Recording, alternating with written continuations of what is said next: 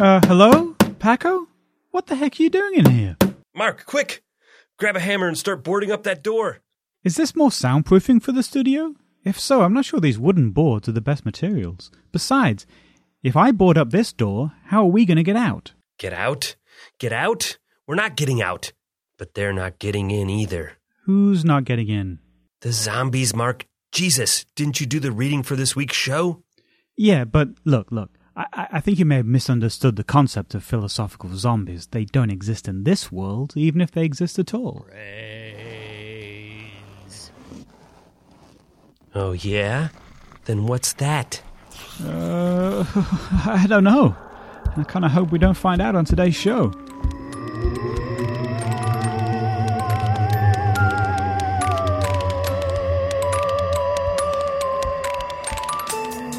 Hey everyone, welcome to You've Got It All Wrong, a philosophy podcast for handsome people like you. I'm Chud Allen. I'm Paco Allen, the Yabulides of the Midwest. And I'm America's spook heart, Macabre Sanders. Too much? Too much? Two spooky names in one. Two names. So, in honor of Halloween, we wanted to, in this episode, revisit a scary topic that we briefly touched on in an earlier episode. And that topic is zombies, by which we mean philosophical zombies. And if, by chance, you've been listening to this show in chronological order, you may note that we've covered a lot of ground since we first talked about these philosophical zombies in episode 2 on the mind-body problem. Since then, we've talked about possible worlds, modal logic, and a bunch of other stuff that's relevant to the zombie argument.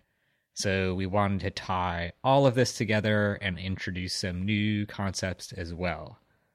What kind of concepts, you may ask? Spooky concepts. Thank you. So, I know everyone wants to jump straight into the thick of our zombie story.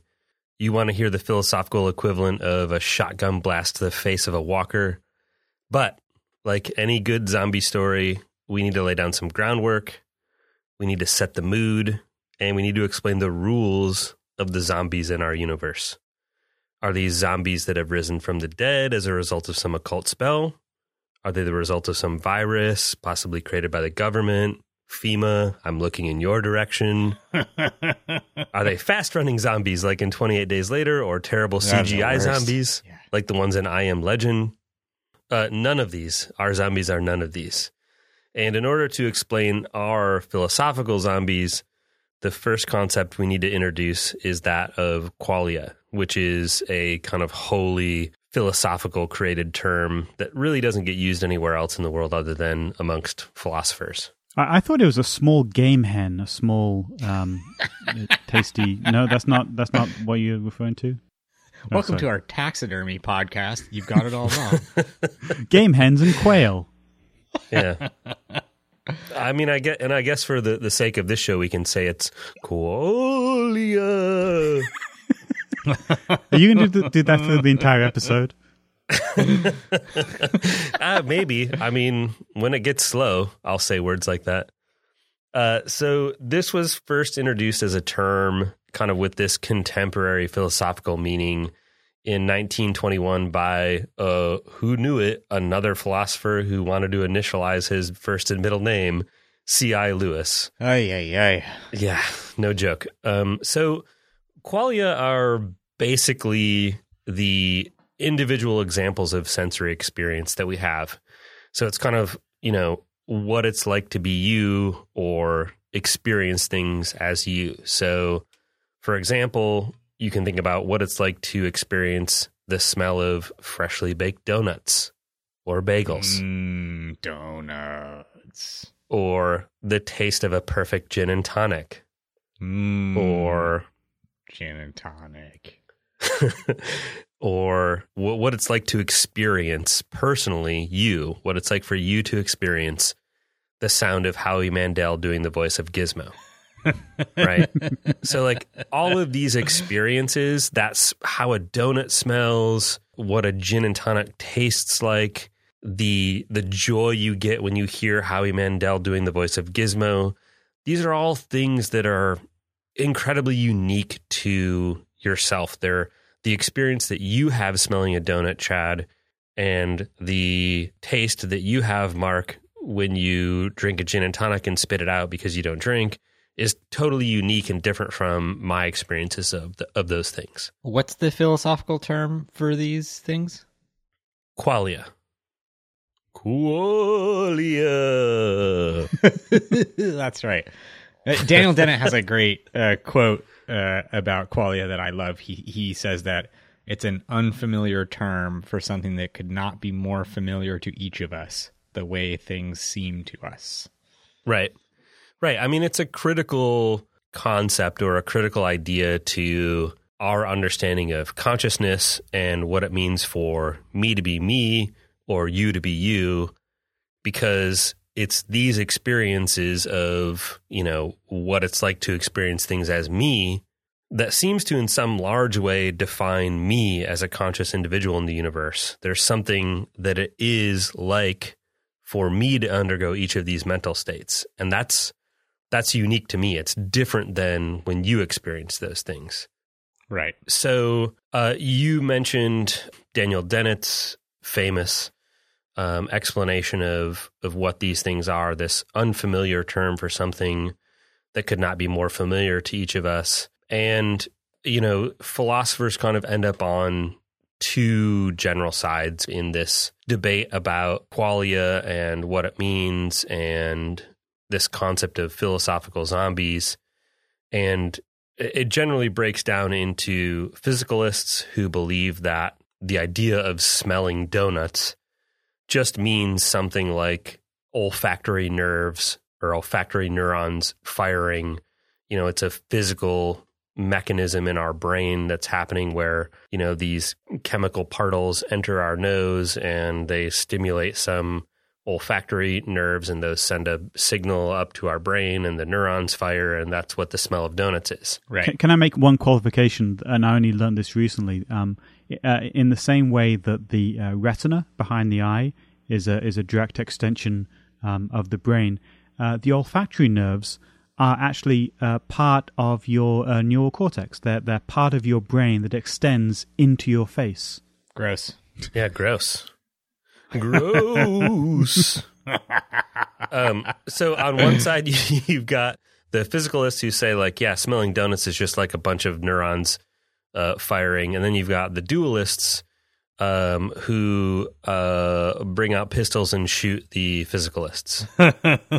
Well, okay. I mean, we can make it that That's simple. pretty good. That was pretty good. But there dualists believe that there's something more to smelling donuts than just neurons firing. Well, I think there are a lot of people who would say that there's more to smelling donuts than just neurons firing, who would not label themselves as dualists. So epiphenomenalists, for example, and other people who think that mental properties are different from physical properties, but supervene on physical properties, or have some other relationship that is not reducible to physical properties, but is not sort of like the magical, mysterious, non-physical, ghosty, spirity stuff that dualists seem to purport. But anyway, roughly speaking, we can kind of like divide philosophers into two camps, and it was just sort of like qualia are either equivalent to physical states, or qualia represent something that are more than just physical states. Physical states of the brain, usually, is how we think about it.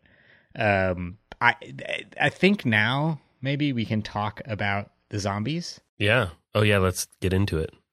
Okay. We've got the rules zombies. set out. Right. What are the rules? Don't feed them after midnight? No, sorry. Carry on. The rules are zombies don't have qualia. Oh, I thought you meant the rules like you have to you have to sever the head from the spinal cord of a zombie if you want to kill it. If someone gets bitten by a zombie, you have to kill them immediately. Yep. Those rules. Zombies Those rules are crave important. brains. Yes. So the concept of philosophical zombies was introduced by one of Mark's countrymen, the Australian philosopher David Chalmers, in a paper he wrote in 1995 called Facing Up to the Problems of Consciousness. He liked this title and this paper so much that he wrote a book in 1996 bearing the same title. It's worth noting, I think, that there are some other 20th century philosophers who also eschewed their first names for initials, like G.F. Stout, who made arguments that were similar to Chalmers, but those arguments didn't employ the concept of zombies, and so they didn't have the sort of catchiness of Chalmers' argument, and I think that's sort of why they didn't stick. Yeah, I mean, I think there were even earlier philosophers who talked about things like, building complex machines. I can't remember if it was Descartes or, somebody from hundreds of years previous who, they talked about like building complex machines that are, you can almost imagine them as like proto-computers that would, mimic the behavior of humans, but would be just mechanistic, right? So, I mean, this idea is in some way has been around for a while, but yeah, once the idea of zombies is around, it's like slap that thing on it and you're good to go. Exactly. And I think before we get into the argument, I think it's worth noting that this isn't just sort of like a funny sidebar in 20th century philosophy. The zombie argument has been, in some ways the zombie argument like rekindled the debate about the mind-body problem and dualism over the last 20 years. And the paper that Chalmers wrote in 1995 has been cited as of a couple of days ago when I checked on it 2,112 times in books and articles since it was published. And that's like over 100 papers per year since it was published that it's been cited in. So it should be called the mind brains problem. Thank you for waiting this long in the episode to bring that out. That's amazing restraint. Okay, so let's talk about the argument. It kind of goes like this. Imagine, if you will, a zombie Mark. Imagine, if you will. Is this a Twilight Zone? The zombie Mark is physically identical to the Mark we know, but he has no qualia. So there's something that is what it's like for Mark to experience the smell of donuts being made, but there is no such thing as what it is like for zombie Mark to experience the smell of donuts being made. And so this is like the greatest horror for you, Mark, right? imagining a world in which a zombie version of yourself can have the olfactory sensation of donuts being made, but not actually like experience the smell of donuts being made. Yeah, somehow the pleasure, the wafting beauty of the donut process is not being received in my pleasure center. Right. Well, I mean, you're doing a great job of describing qualia, right? Which is that all of the like nerve endings are firing, and if we did like the fMRI scan of your brain and the fMRI scan of the zombie's brain, like we'd see all of the same nerve endings firing, but you would have the experience of the smell of donuts being made, and the zombie would not have that. He would just have all of the nerves firing in his brain. I read a similar article, slightly off topic, but you know that feeling of when you're listening to music and you feel goosebumps because you're kind of so emotionally touched. Yeah. There's 10% of the population neurologically that the feature that connects the aural sensation with your skin sense, there's 10% of the population who never experience that. So also they may be zombies. I just wanted to point that out. Yeah, no, I mean, I think that's like the best proof for zombies that I've ever heard. Yeah. And not just philosophical zombies, but like conventional zombies who are like going to eat your brains. Also, have they never heard Coldplay? Don't they have a heart?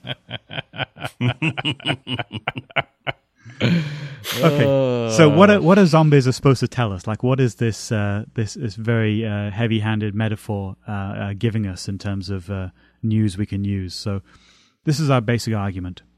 Our Mark, i.e. me, is not a zombie in our world, and he has qualia, that unique individual experience, the question of our Mark having the feels, as it were, when experiencing the smell of fresh donuts. You really got me in the feels. But there is a possible world where a zombie Mark, the exact duplicate, exists, and he does not have this qualia. So regular Mark and zombie Mark share all of exactly the same physical properties down to every atomic neuron in their body. So if regular Mark and zombie Mark are different, then it must be because regular Mark has some additional non-physical property, some property that cannot be measured down to a purely atomic level.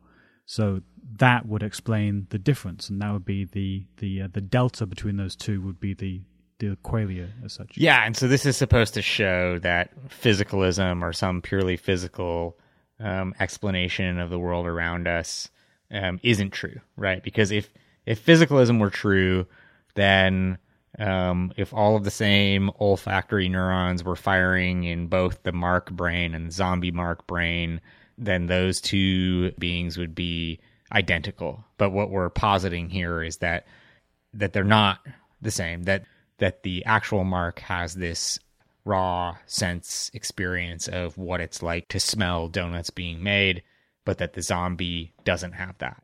And so that means that Mark has this extra thing, this raw experience of what it's like to smell donuts being made.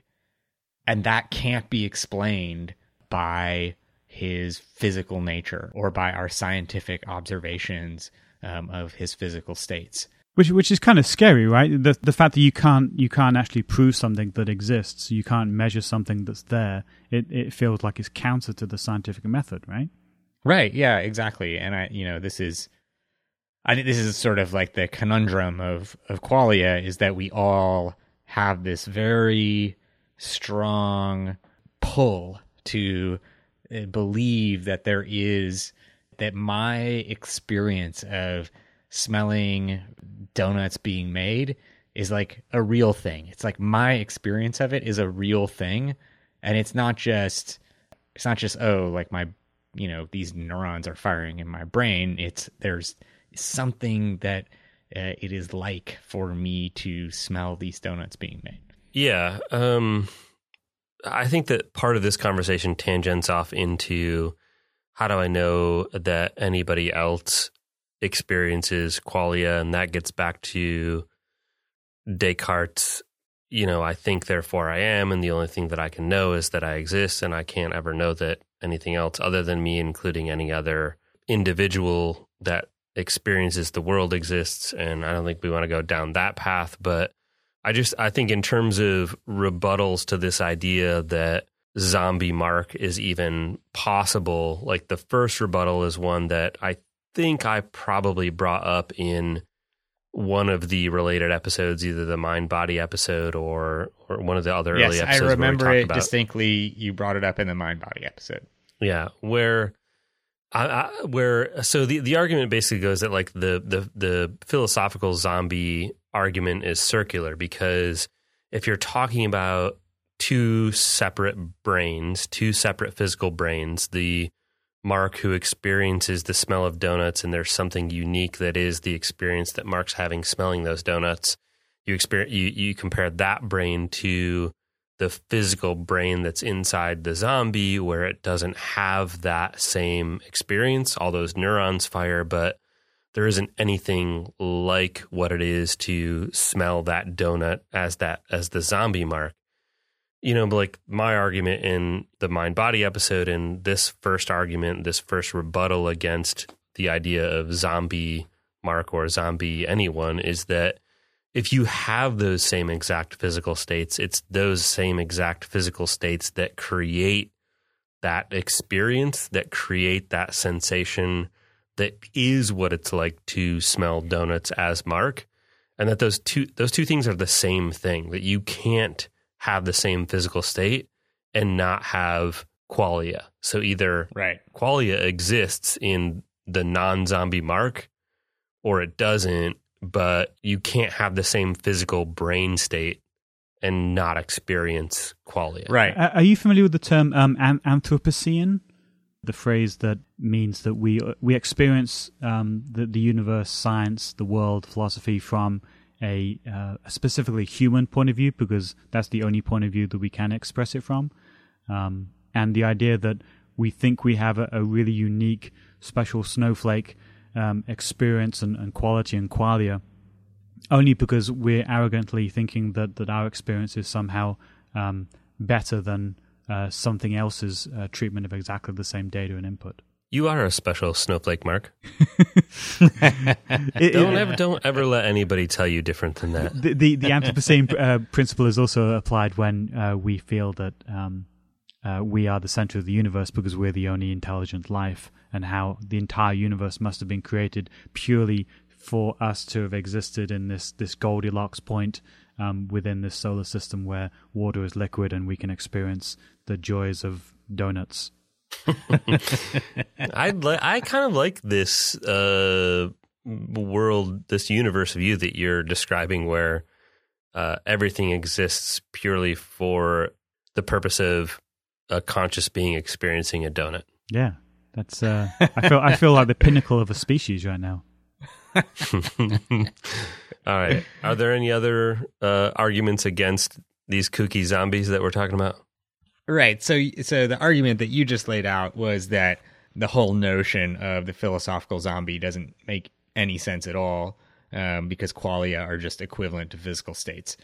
There's another tack you can take here, which Daniel Dennett describes in his book, Consciousness Explained, where he takes a slightly different approach and he says, you know what, like qualia don't exist. It's like a super confusing concept. And if you really try to describe what qualia are, you end up just kind of going around in a circle and talking about these raw experiences or like what it's like to smell donuts or whatever, but you can't ever really pin it down.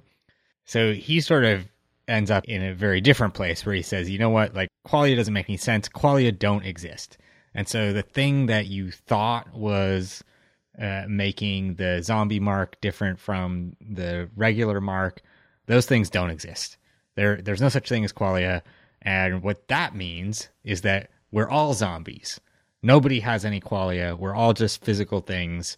We're all just physical states. There's this whole idea of like what it's like to be me or what it's like to smell a donut is just a red herring. And when you describe the philosophical zombie as this thing that has certain brain states but doesn't have qualia, you're just describing all of us zombies. Isn't it Dennett who basically theorizes that the sensation that we describe as qualia is basically our brain analyzing its own internal thinking and experience process? So it's kind of like the brain turned in on itself. And it isn't this like special thing that we think of that we've, or at least that philosophers have described as qualia. It's just kind of like the camera turned in on itself. Right. Yeah. Like analyzing its own process of analyzing the world. Yes. And that, yeah, we're all zombies. If there are any zombies, we're all zombies. Right. Right. I'm pretty sure we also bizarrely touched on that same idea of our brain's analytical power turned inward on itself, analyzing the brain while it's analyzing the world in the episode where we had like the weird Vice article where if you touch your nose and then like put a electric toothbrush, or in the Vice article, the vibrator onto your nerve in your elbow, it makes it feel like your nose is getting longer. Yeah, it's like I'm pretty sure that was kind of like the same conclusion in that article, is that like that all the brain is modeling the brain. Yeah. It feels like it could be just a neurological systems check, like a parity, or the way a computer performs a checksum, just to make sure that the data is coming in is the right data that's getting written to disk. It's just a side effect of this utility function, which we're somehow imbuing with resonance and insight. All right, these zombies are about to break into the recording studio. We better vote before we all die. Right. What are we voting on? So I think that we should vote on whether qualia exist. Like, is it a real thing, or is it just a made up thing in the way that Dennett says it is? Huff. This is a tough question. Yeah. Because I feel like even in Daniel Dennett's description of what qualia are, they're still a thing. They're just not like a fundamental thing that we think they are. But they're still a thing that is the result of our analytical mind, which is usually pointed, or at least in the way that we experience it, usually pointed outwards towards the world, the outward world, analyzing the temperature of the air and the feeling of the clothing we're wearing and the taste of the apple that we're eating and all that kind of stuff. It's that same process turned inward on itself. And I think I do agree with that. I mean, it makes a lot of sense from a bunch of different perspectives, not just from this philosophical zombie perspective, but in terms of other conversations that we've had, and in terms of like some stuff about neuroscience that I've read. Like, I think that all makes sense, but I don't know that you still wouldn't. You still need a word to describe what that experience is, right? So I would still say like qualia exists. It just might be this weird thing that Daniel Dennett and other neuroscientists are describing, which is the analytical part of our brain that is typically pointed outwards, quietly pointed inwards, analyzing and observing our own thought process at the same time. But no philosophical zombies. I don't think there can be anything that has the same brain state that we have that doesn't have the same experience that we have. If qualia do exist, you can't have the same physical brain state we have and not have that experience. So no philosophical zombies. So yes, qualia, no philosophical zombies. Yes, correct. Okay. Mark? It just occurred to me, this whole idea of zombies, which are physically identical to regular human beings, but are not human beings. It just reminded me of the. Did you ever watch the Battlestar Galactica reboot? Yes. A couple of years ago. Yes. So there were all of these Cylons that look and behave just like humans, and they cannot be detected through any known scans whatsoever. So at what point are they not human? You know, it's if they're identical in every single way. It's like the crazy person who says that everything in their home has been stolen and replaced with an exact duplicate. Well, right. So I agree with Paco. I think there has to be a name for it, and I think maybe with the advances in neuroscience in the future, we'll understand more about what this process is. But in the same way that now we think that déjà vu is the fact that we are processing sensory input through a memory center, which is why it feels like it's coming from a part of our brain where we're recovering, a memory of an event, even if we're experiencing it for the first time. I think we'll find that there's a wiring pattern that we can attest to that is producing this particular situation. And as one final point, I would like to nominate my favorite qualia term, which I learned only recently during a Doctor Who episode, and that is the sense of petrichor. Petrichor. That is a which is what? A pleasant smell that frequently accompanies the first rain after a long period of warm, dry weather. Literally, well, there you go. The blood of the gods.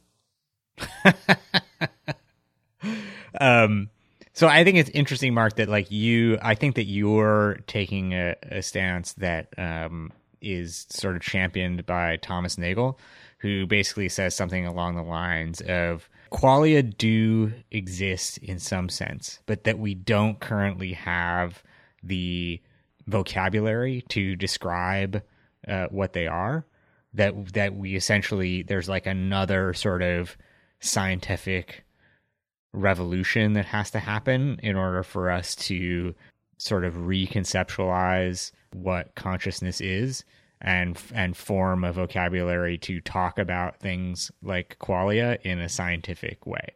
Which is all to say that, like, yes, qualia exists, but also yes, we can describe them in purely physical terms, but we just don't have that set of terminology right now. Can I confirm on the subject of terminology, is qualia plural, correct? Would one of these pieces of experience be a qualium? No, qualia is singular and quale are plural. I was thinking along the lines of datum and data. But so thank you for qualifying. Well, we need to get some. Did anyone on this podcast study Latin? Yeah. No. What we need to get is to the mid-show break. Quick, vote, goddammit, man. I didn't vote yet. The zombies are busting through. Quick, to the mid-show break. I didn't vote.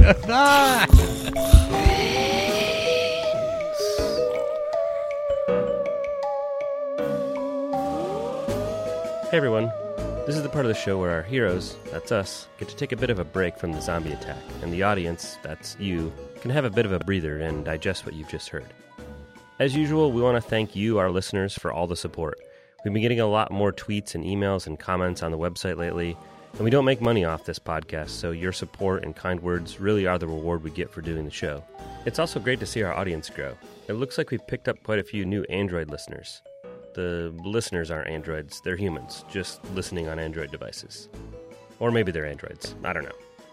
And speaking of watching our audience grow, we noticed this week that the voice of Apple's Siri started following us on Twitter.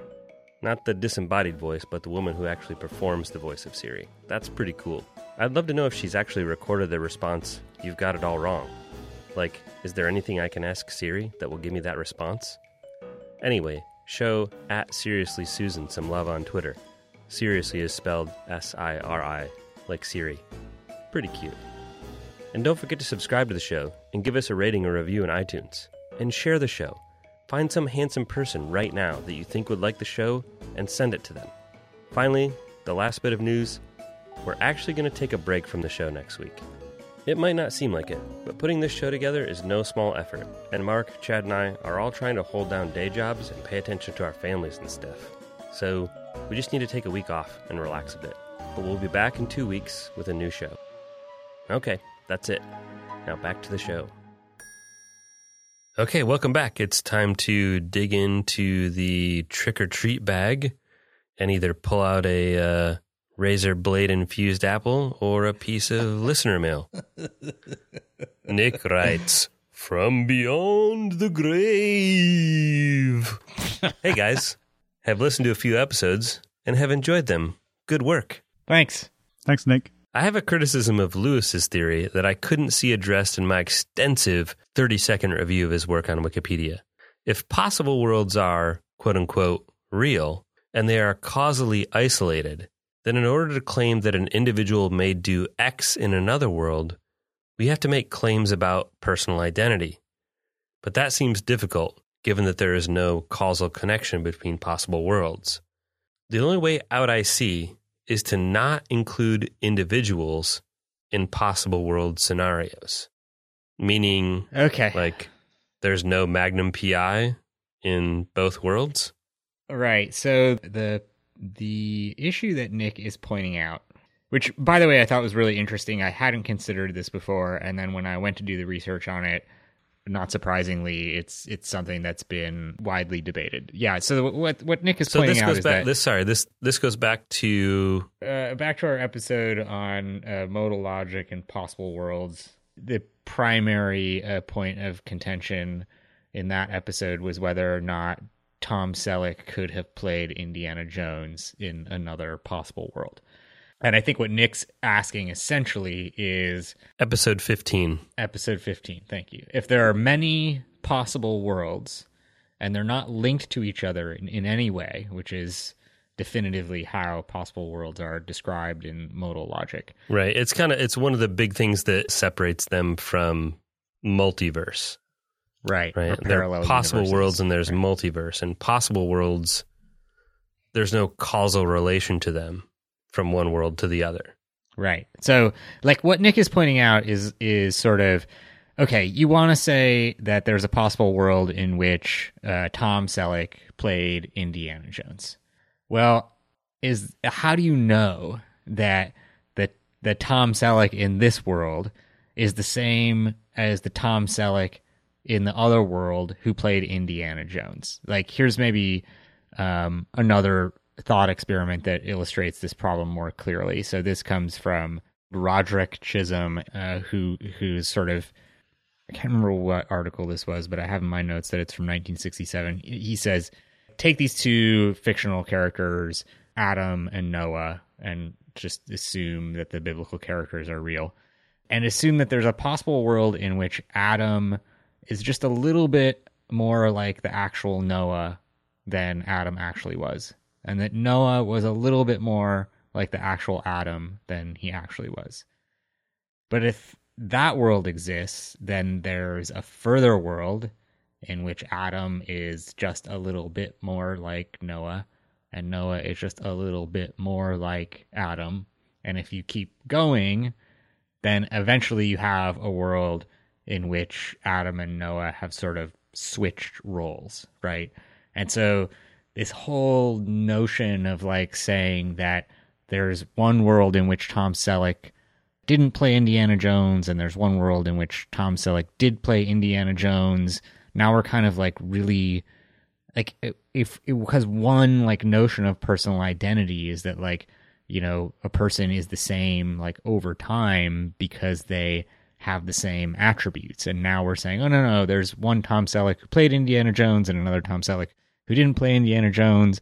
And then maybe we say, oh, there's one Tom Selleck who played Magnum PI and another Tom Selleck who didn't play Magnum PI, and maybe there's one Tom Selleck who, you know, was blind, and another Tom Selleck who wasn't, and another Tom Selleck who was born in Argentina, and another Tom Selleck that was born in the United States. And pretty soon it's like, well, are we even talking about the same person at all? Like, how do we even know that we're talking about the same Tom Selleck in a way that allows us to say... It's clearly by the mustache. Well, but maybe there's a possible world in which Tom Selleck didn't have a mustache. No, no, I'm out. Look, I'm not a fan of possible worlds in the first place, but if you're talking about there's a possible world where Tom Selleck doesn't have a dope mustache, that is the icing on the cake of my possible worlds don't exist cake feast. Right. Boo. Okay. Yeah. Okay. Fair enough. But the question that Nick is asking is a question that has been asked. The question that Nick is asking is a question. Well, I'm trying to find a way to sort of to legitimize this question in the face of your in the face of your poo-pooing. No, but, I think Nick's question is legitimate. I think my poo-pooing is in line with I think the sentiment of his questioning, which is like, how can you say that we have these possible worlds and that all these versions of Tom Selleck exists in all these other worlds, but they're not causally related, but then somehow there's like this connection between these different Tom Sellecks and the different worlds. It just like is even more stupid the more you examine it than it was the last time we examined it. That's my opinion. Right. Yeah. Okay.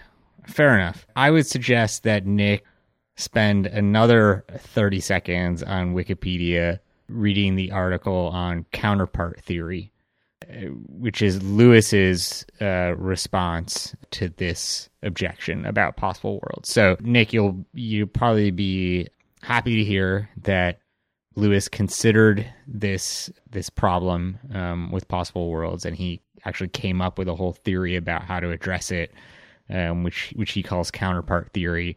And I think it actually gets pretty technical when you try to get into counterpart theory, but Lewis actually, yeah, shocker.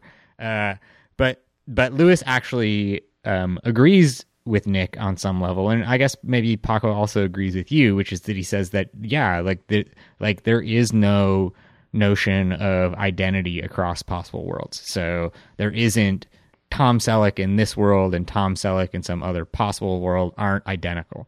They're counterparts. And then there's a whole like super technical definition of what a counterpart is, which basically allows Lewis to sort of skirt the issue of how we talk about two different Tom Sellecks in two different possible worlds.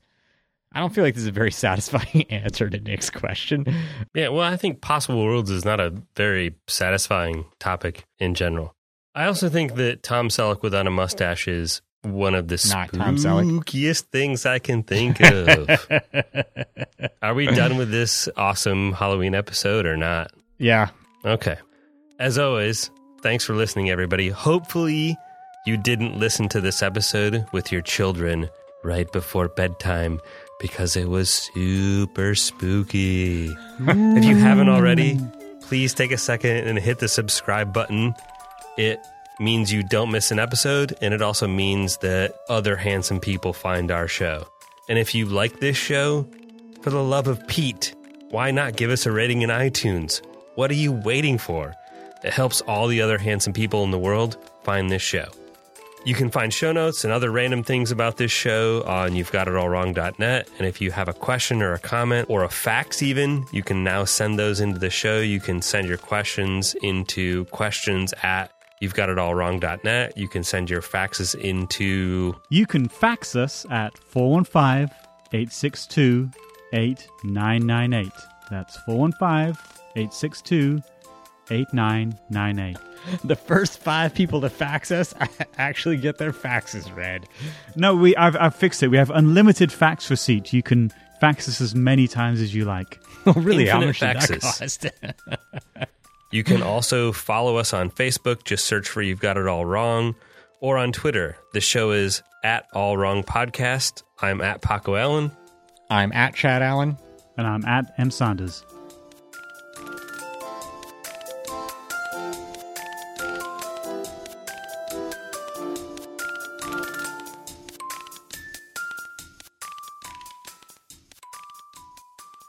Sorry for the editing on this. Yeah, no. I love editing. And brains. It's my favorite your weekend argument activity. was essentially that the whole notion Just say every word in the dictionary and I'll just build the podcast out of it. Aardvark. That's not the first word in the dictionary, is it? I don't know. It starts with 2 A's. It's 2 A's in a row. All right. Well, here we go. Can I, hey Paco, can I add a line in that you can slot in at some point that's opportune? Yeah. The line is, thanks for your review on iTunes, Megan. My wife wanted to say hi. Where do you want me to put that? Just like anyway, just at the front of the show, like before anything else happens, like a disclaimer, like if my body's found somewhere in the ditch.